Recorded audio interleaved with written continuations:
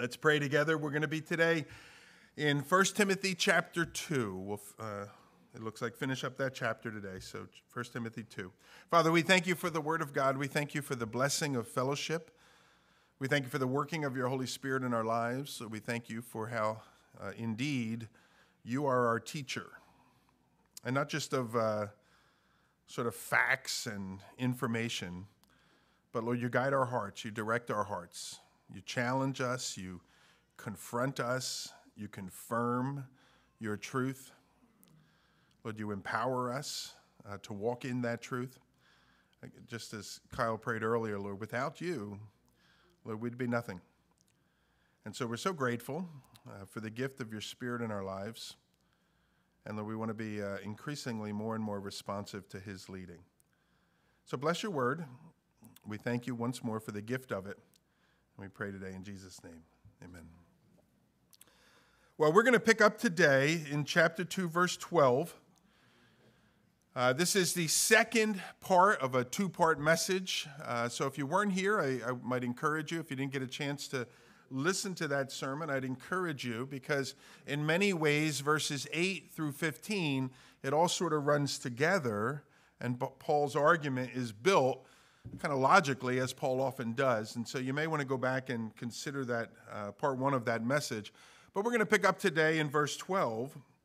And before we do, I'll remind you again of the overarching purpose of the Apostle Paul in this book and the reason why he wrote this book. And it was to help young Timothy, who was sent to the city of Ephesus, to attain order in that city. Things had gotten out of order in that church in particular, and then once they attain that order, to maintain that order. And you remember that overarching verse was 1 Timothy chapter 3, it's two verses really, verses 14 and 15, where Paul said, I hope to come to you soon, but I am writing to you these things so that if I delay in coming, you don't have to just sit in your house and wait for me, you can get started.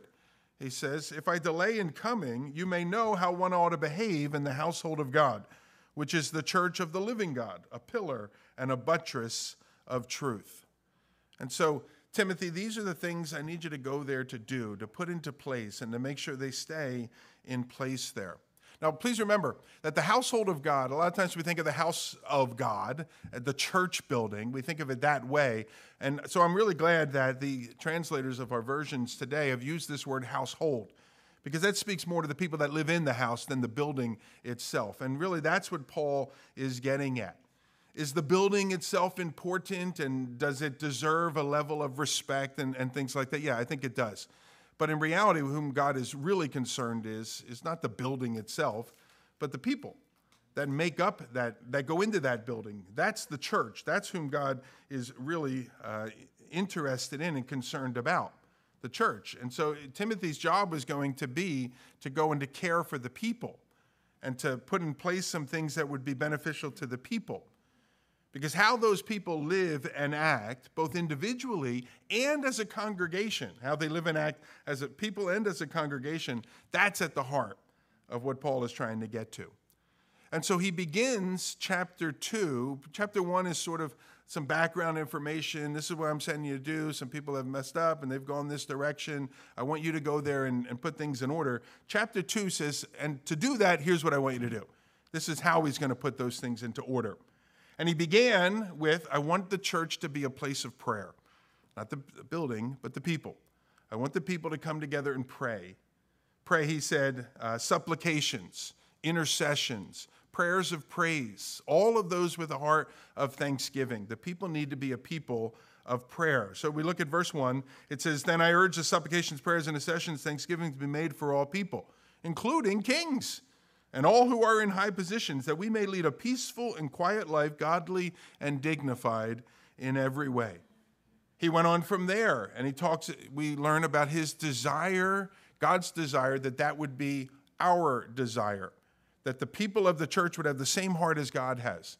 And ultimately, what is God's heart? God's heart ultimately is found in verses 3 and 4, is that the lost would be saved. God cares for the lost. He desires to see the lost come to know him. And his heart's desire would be that is our heart's desire as well. He went on in verse 8, and he began to address the men of the congregation. And he did so by pointing out two quick things of those men. Number one is that they should spiritually lead those in their care. Their children, their wives, even in their place of work where they may be. If there are people in the sphere of influence of those men, then they should influence those other people for good. He uses that phrase there, the men should pray. The second thing he says about the men praying is that they should do so with an undivided heart, that they shouldn't be hypocrites. He says there that they should lift up holy hands. He talks about without quarreling, and we talked about how that could mean this idea of without quarreling with yourself, without doubting, that they would be blameless individuals that live by faith. That's the expectation that Paul had for Timothy to have for the men of that congregation, and to teach those men to walk in both of those truths. When we went on to verse 9, Paul transitions to the ladies of the congregation. And he wrote, beginning in verse 9, also the women should adorn themselves in respectable apparel, with modesty and self-control, not with braided hair and gold or pearls or costly attire, but with what is proper for women who profess godliness with good works. Remember, that idea we talked about was, if you're going to draw someone to yourself, and as the child of God, we want to draw people to ourselves so they can go through us to God, right? Make sense? And so he says, if you're going to draw people to yourself because of your inward beauty, not your outward beauty. Let them come to you, let them be attracted to you for that. That's that idea there of the good works. Live in such a way that doesn't seek to build yourself up by pushing somebody else down, but live in such a way that you build other people up. Live as an example so that others will say, man, that gal there is living for Jesus. I want to live for Jesus too. And if he can do it, she can do it, I can do it. That's the context there. That's the idea there. Now, he continued in verse 11, and he said, let a woman learn quietly with all submissiveness. And we addressed that last week, but one thing that I failed to point out was sort of the significance of that opening phrase, let a woman learn. Often, as I did, we jump right to let's talk about the submissiveness part. But we miss this whole point that Paul makes about let a woman learn. Now, in our culture, yeah, okay, most of the women in my classes when I was a kid were smarter than the men and the boys in the classes. All the girls ruined the curve, and the rest, oh man, that girl, why is she in our class, and so on. And so it may not seem revolutionary to us, but it was in the first century.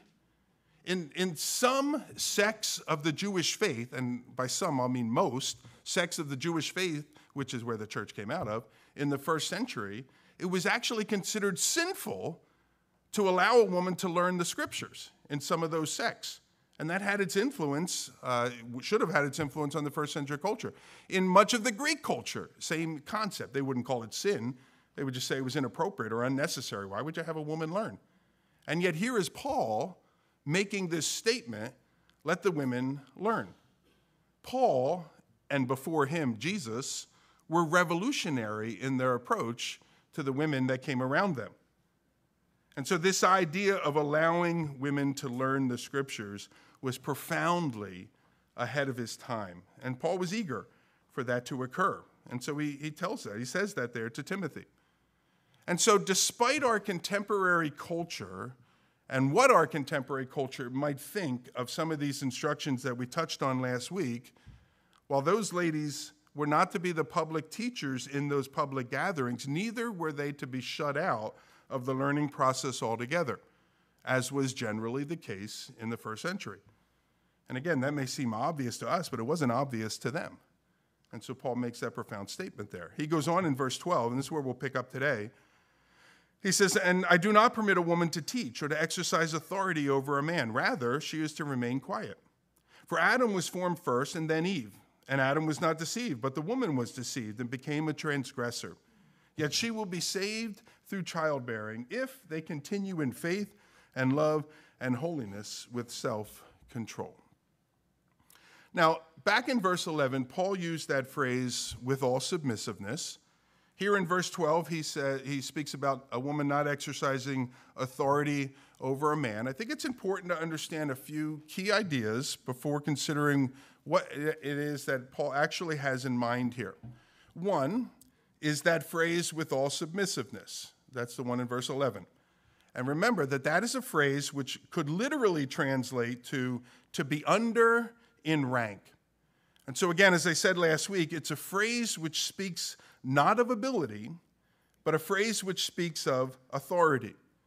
It's a phrase that has nothing to do with inferiority or superiority. And so Paul is not saying here that men are better than women or that women are inferior to men.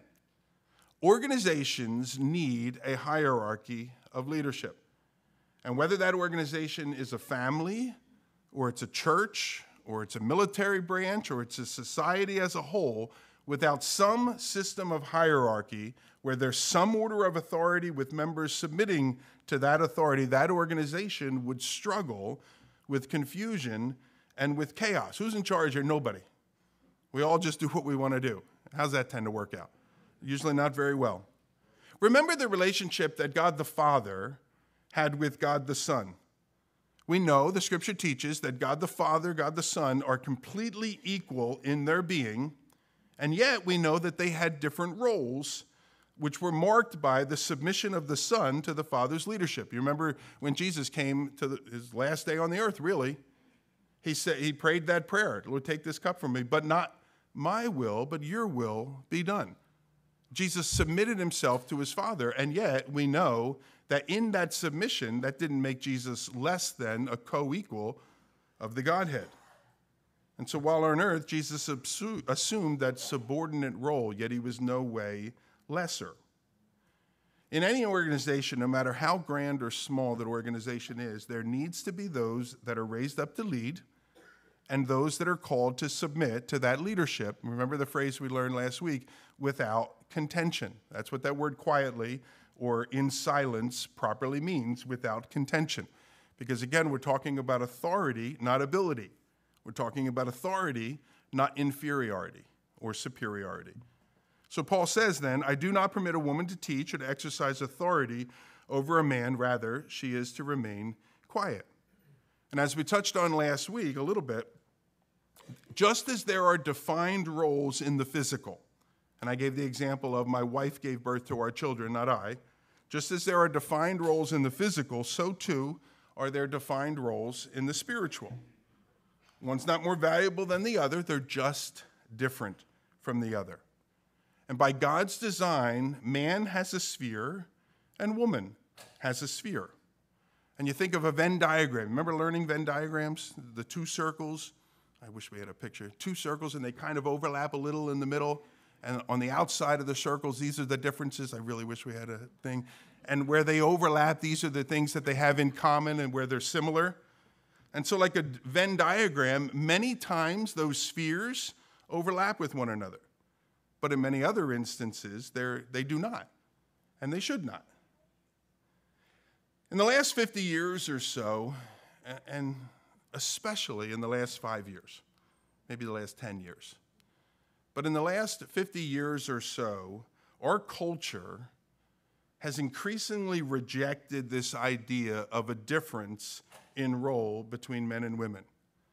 We have even come to the place where we're seriously debating whether there even is such a thing as men and women, whether such a designation actually exists or some well-meaning doctor made a mistake at your birth and probably shouldn't have spoke out of turn. How was he to know? How was she to know?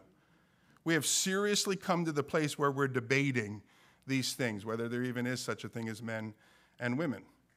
But again, we can either take our cues from culture or we can take our cues from God's word. And it seems to me we would do well to choose the latter. And so the New Testament, as well as the Old Testament, it teaches both the spiritual equality of the sexes and at the same time differing roles of the sexes. You remember what Paul wrote in Genesis 3. He said, there's neither Jew nor Greek, there's neither slave nor free, there's neither male nor female, for you are all one in Christ Jesus. The spiritual equality of the sexes. But is a Jew different from Greek? Yeah. Did a slave have different responsibilities than the free one? Sure. Even so, the male and the female. Now, two of the defined roles that Paul states are not for the ladies of the congregation, as he says here, are that they teach or exercise authority over the congregation. Now, again, that doesn't mean that a woman can never teach. I showed you the example of the book of Titus, where the older women are instructed to teach the younger women. I showed you the example in the book of Acts, where Priscilla and Aquila pull Apollos aside and explain to him, teach to him the way of God more accurately. Paul's focus here in 1 Timothy is in the public worship of the church. And Paul's thinking, and we believe God's, is that God has established a clear chain of authority both in the home and in the church. And in those spheres, God has ordained the men are to be the head, and that they are to have the place of authority and thus the responsibility to lead in their own house. And they will be accountable for how they lead in their own house. That carries over as well into the household of God. Now, I do think we want to be careful with how we interpret this verse about a woman not exercising authority over a man, because I have observed that some, and I think well-meaning, have made some mistakes in their interpretation of what this might look like. From a conservative place, wanting to be obedient to God's word, I think they have perhaps gone too far.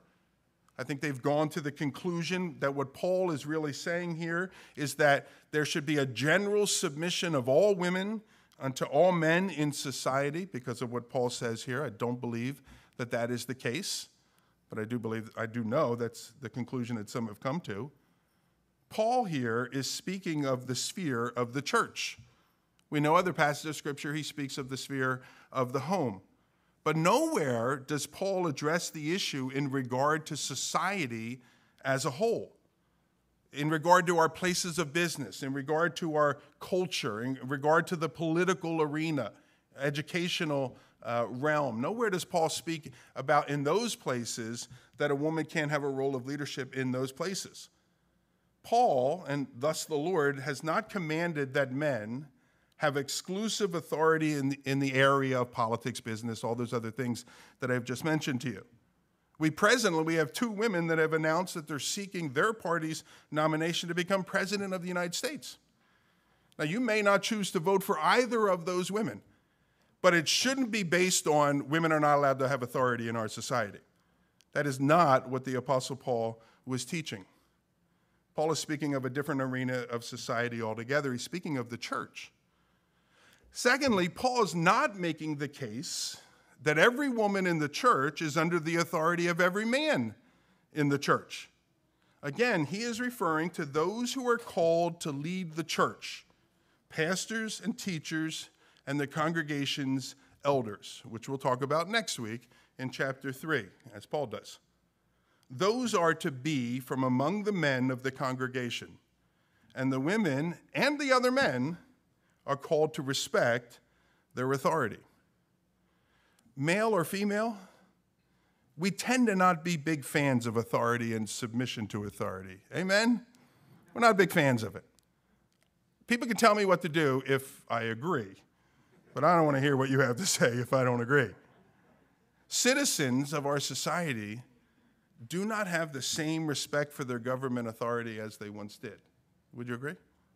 Yeah, we like it if our guy's elected or gal's elected, but I don't know, the world's going downhill when the other guy gets elected or gal, and vice versa. Students no longer have the same respect for their teacher's authority, nor their parents. Children do not have the same respect for their parents. Employees do not have the same respect for their employers. People do not have the same respect for law enforcement officials. In just about every arena of our society, respect for authority in that arena has waned. And I can't help but think it's a part of a broader attack on authority as a direct strategy of the enemy. As the enemy seeks to destroy our society, by that I mean the devil, as he seeks to destroy our society as a whole, as he seeks to fashion us into individuals that reject all authority in our lives, and then ultimately we reject the authority of God in our lives. I can't help but think it's all part of that strategy. And so this vocal cultural challenge regarding a text like we're looking at today, I think it all must be seen in its true context. That it's not just a struggle between men and women, it is a struggle with the issue of authority in general. And we need to be really careful that we don't find ourselves on the wrong side of that struggle. Now, does this passage here mean that all speaking or teaching of women is necessarily a violation of God's order in the church? Again, I don't think it does. But at the very least, it requires that whatever speaking or teaching is done in the church is done in submission to the men that God has appointed to lead that church. And I think that's a conversation that well-meaning believers and followers of Christ should be having. Now, if you look to verse 13 and 14, Paul is now going to present his reasoning for the instruction that he gave in verse 12. So in verse 12, he says, I do not permit a woman to teach or exercise authority over man. Rather, she is to remain quiet. Now he's going to explain why he is saying that. He says in verse 13, for Adam was formed first, then Eve. And Eve was not deceived, but the woman was deceived and became a transgressor. He provides two reasons for the instruction that he gave in verse 12. And the first thing that we should take notice of is both of those reasons are grounded in his argument for his argument for the ordering of authority in the church. Both of those reasons are grounded in the creation account. The first one upon the order of creation before the fall, that is that Adam came before Eve. He says, for Adam was formed first and then Eve. Now, before dissecting Paul's argument, we would first draw our attention to the fact that by basing his argument in the order of creation, as he does, Paul is ruling out any thought that this is some matter of local culture, which is what some have said. Look, Paul, he wrote what he wrote, but it was really just to deal with the first century. It was really just to deal with that city of Ephesus. They were having a problem. Paul said what he had to say there. But remember, Paul says, these are my instructions as they are in every place, in every household of God, in every city. And so here in his argument that he's making and the support for that argument, he goes all the way back to the creation account. That's 4,000 years earlier than when Paul himself was here on the earth. That should put to rest this idea that this was only a first century issue or that this was only an Ephesus issue. He bases his argument in the order of creation. That makes this a universal issue. So the first reason that he gives for the male authority in the church is, he says, the order of creation. Adam, who is man, first man, he reminds us, was created first.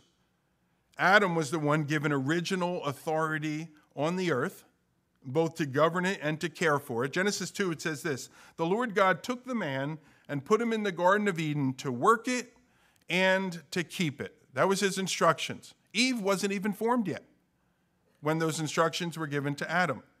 Genesis 2 goes on to tell us that Eve, that's the woman, was created after Adam, and that she was done so. She was created with the specific purpose of supporting her husband in the task that God had given him to do. So you look at Genesis 2:18, it says, then the Lord God said, it is not good that man should be alone. I will make him a helper fit for him. And so the man was called to the task of leading and directing. His wife was to serve as his helpmate, that he might accomplish those tasks. And so here, Paul, he presents his first argument for why he did not permit a woman to teach or exercise authority over man, because of his conclusion that to do so would be a violation of God's original design for the sexes in the created order. He says Adam was created first, then Eve. Now, the second reason he gives, we're going to get to right after this sip. See, you were thirsty too. The second reason Paul gives also goes back to those original actors, Adam and Eve. And so again, he says, I do not permit a woman to teach, exercise authority over man, for Adam was formed first, then Eve. And Adam was not deceived, but the woman was deceived and became a transgressor. So his second reason for his command is in regard to Eve's having been deceived. and as a result, having become a transgressor. Now, of course, here we're referring to the fall. The fall as it's recorded for us in Genesis chapter 3. If you're not familiar, the fall refers to man, and at this time I'm using man like mankind. It refers to mankind's decision to disobey the command of God and to proceed forward in rebellion against that command of God. That's what the Bible labels as the fall. That Paul calls a transgression. We commonly use the term sin. In this case, I think it's interchangeable. The command is recorded for us in chapter 2. It's the same passage that I referenced a moment ago, a different verse, but beginning in verse 15, we're told there that after creating Adam, that God put Adam into the garden, that he gave him instructions to work that garden and to keep that garden. Verse 15, the Lord God took the man, put him in the Garden of Eden to work it and to keep it. Immediately following that commissioning, God gave Adam this command. He said, "You may surely eat of every tree of the garden, but of the tree of the knowledge of good and evil you shall not eat, for in the day that you eat of it, you shall surely die." Now, again, you'll notice that command that God gave Adam, Eve wasn't even formed yet. She's formed in verse 22. That was verse 15, 16, and 17. As I mentioned earlier, the fall is a violation of that command. And that's going to occur in chapter 3, where we're told, and Paul corroborates for us, that Eve was deceived by the serpent. She took of the forbidden fruit, that the command in verse 15 of chapter 2 said she shouldn't, and she gave some of that fruit to her husband, who also partook of it. He also sinned there. I do think it'll be helpful for us to consider the passage. We'll put it up on the screen. Genesis chapter 3. You can go there if you want to in your own Bibles, but we'll put it up there. Genesis 3 says, "Now the serpent was more crafty than any other beast of the field that the Lord God had made. And he said to the woman, 'Did God actually say, you shall not eat of any tree in the garden?' Well, in actuality, he didn't. God didn't say you can't eat of any tree in the garden. What he actually said, going back to chapter 2, you may surely eat of every tree in the garden, but of the tree of the knowledge of good and evil." So God said, you can have everything but this one thing. And the serpent, who we know portrays Satan, he portrayed it as if God were saying you can't have anything. He lied to her. He twisted the truth and lied. That Genesis 3 passage goes on. Now the woman said, "We may eat of the fruit of the trees in the garden, but God said, you shall not eat of the fruit of the tree that is in the midst of the garden, neither shall you touch it, lest you die." Now, is that accurate? Not 100%. It's close. I'll give you a D. You came to class, you tried, so you're close, but you're not completely accurate. She got the first part right about not eating of the fruit of the tree, but then Eve added something that God never said. And I don't know if Adam added it and told her, but either way, in her statement there, we see that they added, or she added something to it, and that's that phrase, "neither shall you touch it." Now, at first glance, you might look at that and you'll say, well, that's not so bad. Better to add a little than take away a little. But the reality is this: adding man-made rules and labeling them as God-made rules, it opens us up to a new line of attack from the enemy. Remember, the enemy initially came at Eve challenging whether God was good or not. God's keeping something from you. What kind of a good God would do that? That was his first attack. Now the attack is going to be something like this. Look, you will die if you touch it. You won't die if you touch it. Here, touch it. Try it. And so she touches it. See, nothing happened. So you're not going to die. And if you're not going to die to touch it, then surely you're not going to die to eat it. Go ahead and eat it. You see, by adding to the word, what the enemy then was able to do was to get, and then finding out that addition wasn't true at all, what the enemy was able to do was to get her to doubt all of the word, or at least other portions of the word. It's the danger of religion. Follow these rules and you'll be okay. And the reality is they're man-made rules, they're proven to be false, and then you doubt God-made rules as well.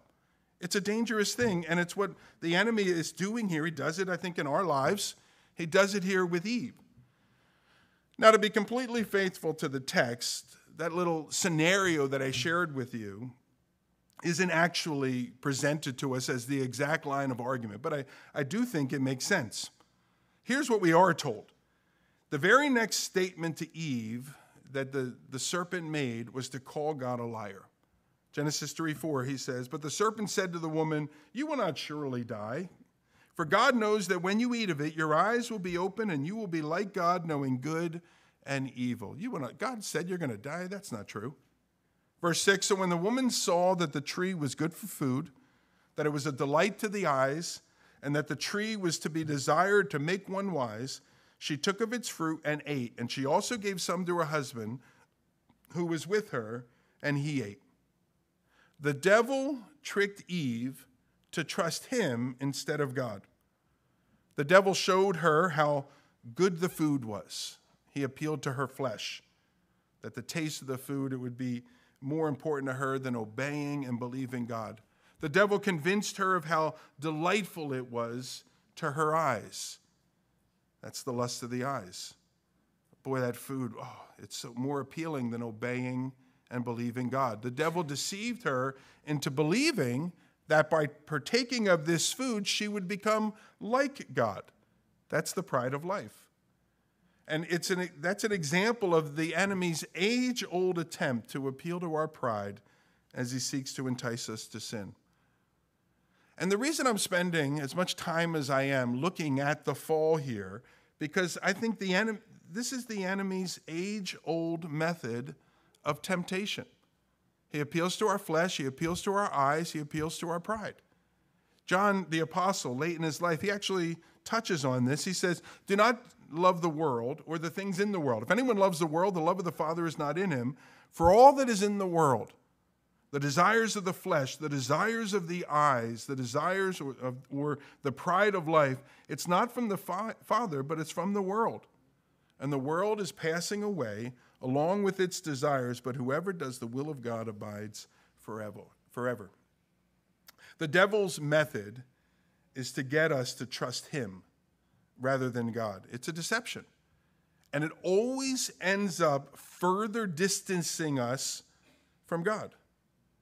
Now, we know that Eve was deceived. You get that impression from Genesis 3. We know for absolute certain that Eve was deceived because Paul says so in the New Testament. There's an old expression. It goes something like, I don't remember how it goes, that the best commentary on the Old Testament is the New Testament. And so Paul adds his comment on the Genesis 3 passage, and he tells us categorically that Eve was deceived.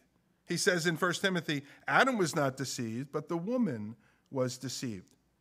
So his first argument for his command here in 1 Timothy was the order of creation. His second argument for his command is the reason for the fall. Eve was deceived, she partook of the fruit, and as a result, death entered into the human race. Now we know that Adam also partook of the fruit. And it's interesting as you make your way through the New Testament, particularly Paul's writings, the one who is ultimately held responsible for the sin of those two is Adam.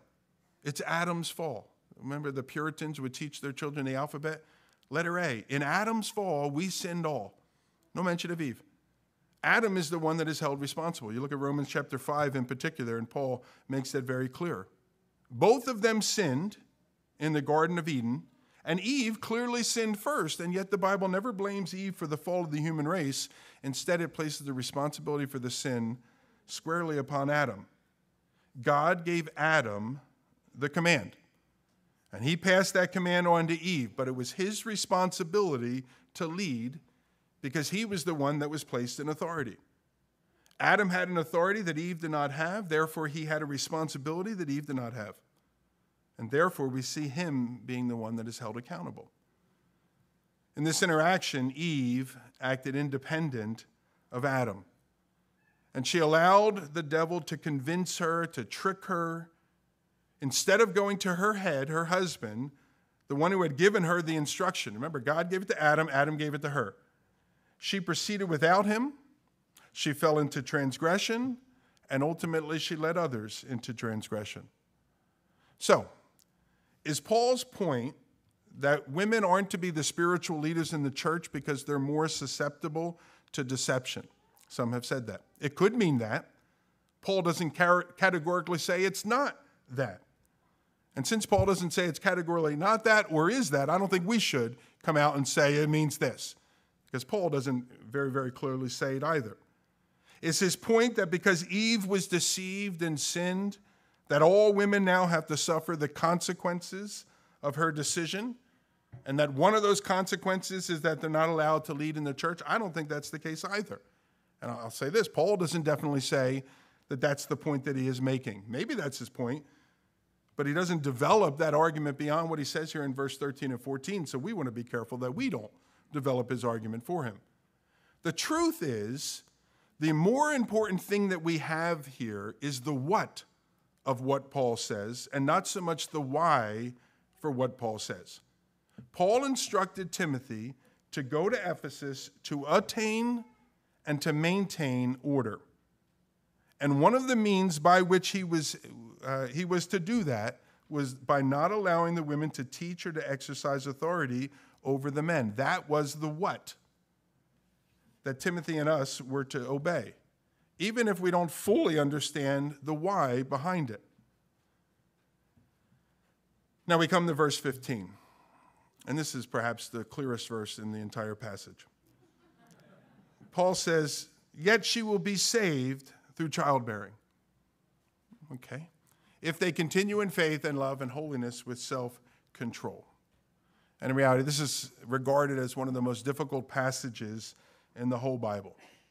And so, since it is such a difficult passage, as you might imagine, there are a whole host of understandings as to what this text means. Some have concluded that despite sin having entered into the world through a woman, that what this verse is teaching is nevertheless, it's a promise to that Christian women will be safe as they undergo the process of childbirth. They'll be saved. They won't die while giving birth. Now, in my opinion, it can't mean that, as there have been many good and godly women that have sadly died in the process of giving birth. And conversely, there have been many ungodly women that have survived childbirth. So that interpretation just doesn't seem to fit, but it is one you may hear. Some see this word saved as referring to eternal salvation, eternal life, salvation. Have you been saved, brother or sister? And those that hold this view have concluded a few different things regarding that salvation. Some have quite simply concluded that a woman will be saved, spiritually, eternally, go to heaven when they die as a result of giving birth.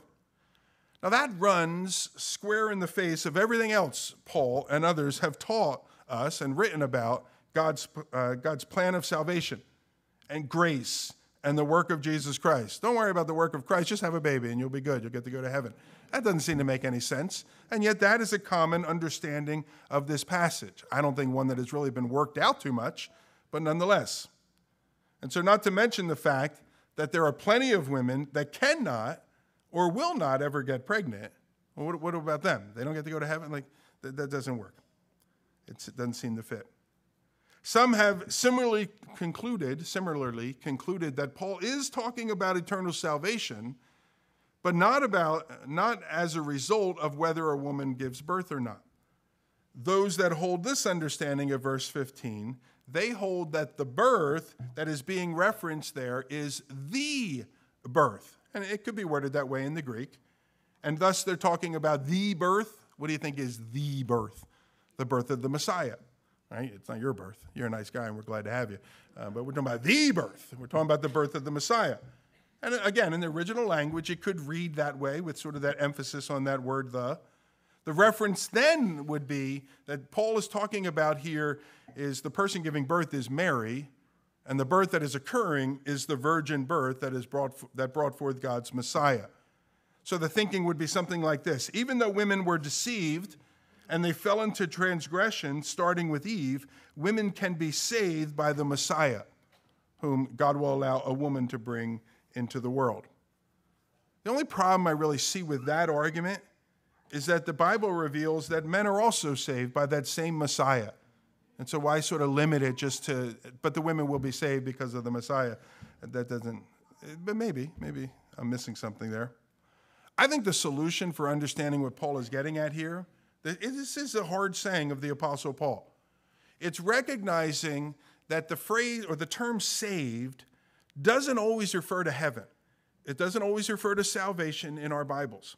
Sometimes the term saved is more akin to the word that we use, sanctification. That process of growth that happens in our lives this side of heaven as we're making our way there. And it's used many times that way in the Bible. And so I think that's what Paul is getting at, because salvation has a much broader scope in the New Testament than simply going to heaven when we die. It's that whole process, not just that single definitive moment when we repent. It's that whole process of change that God does in our lives. Again, what we call sanctification. And in my opinion, that's the sense of this term saved that Paul has in mind here in verse 15, that the woman will be saved through childbearing.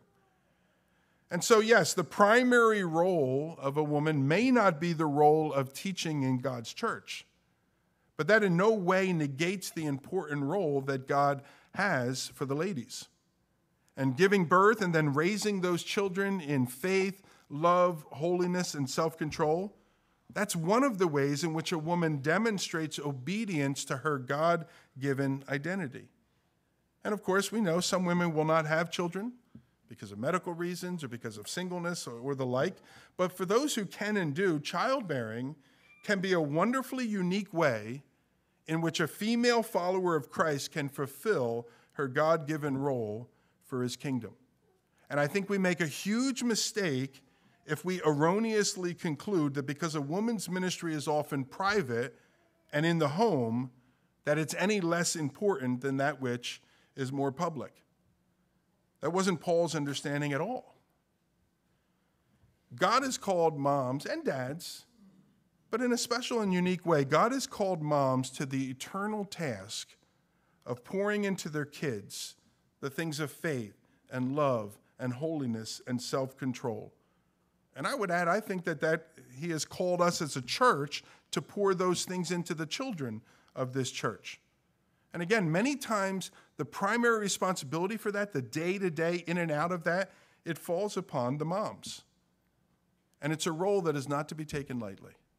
And it's a role that's not to be put aside. And you know what? I'm not going to be lesser. I'm not going to sit around here with the children or whatever while important work is being done elsewhere. It is important work that God has raised women up uniquely to do. And I think that's Paul's point when he makes that statement. It's sort of to balance the entire argument about the role of women in the congregation. Is that clear? We'll continue to mull over it, I'm sure. But I do believe that that's what God would have for us. And so let me close our time in prayer. We're going to sing as well. So, Father, we believe you are infinitely wise. And we believe you know. And Lord, we freely admit there are portions of this passage that we don't fully understand, and we're doing our best to take our educated, more than a guess, but just sort of working our way through the rest of your word to try to understand your will. And so, Father, I pray that with open hearts we would receive. And then as I prayed earlier, Lord, I guess I might say coincidentally, Lord, that we would rely on your Holy Spirit to guide us and direct us. Lord, if there's an attitude of any of our hearts, men and women, that is sort of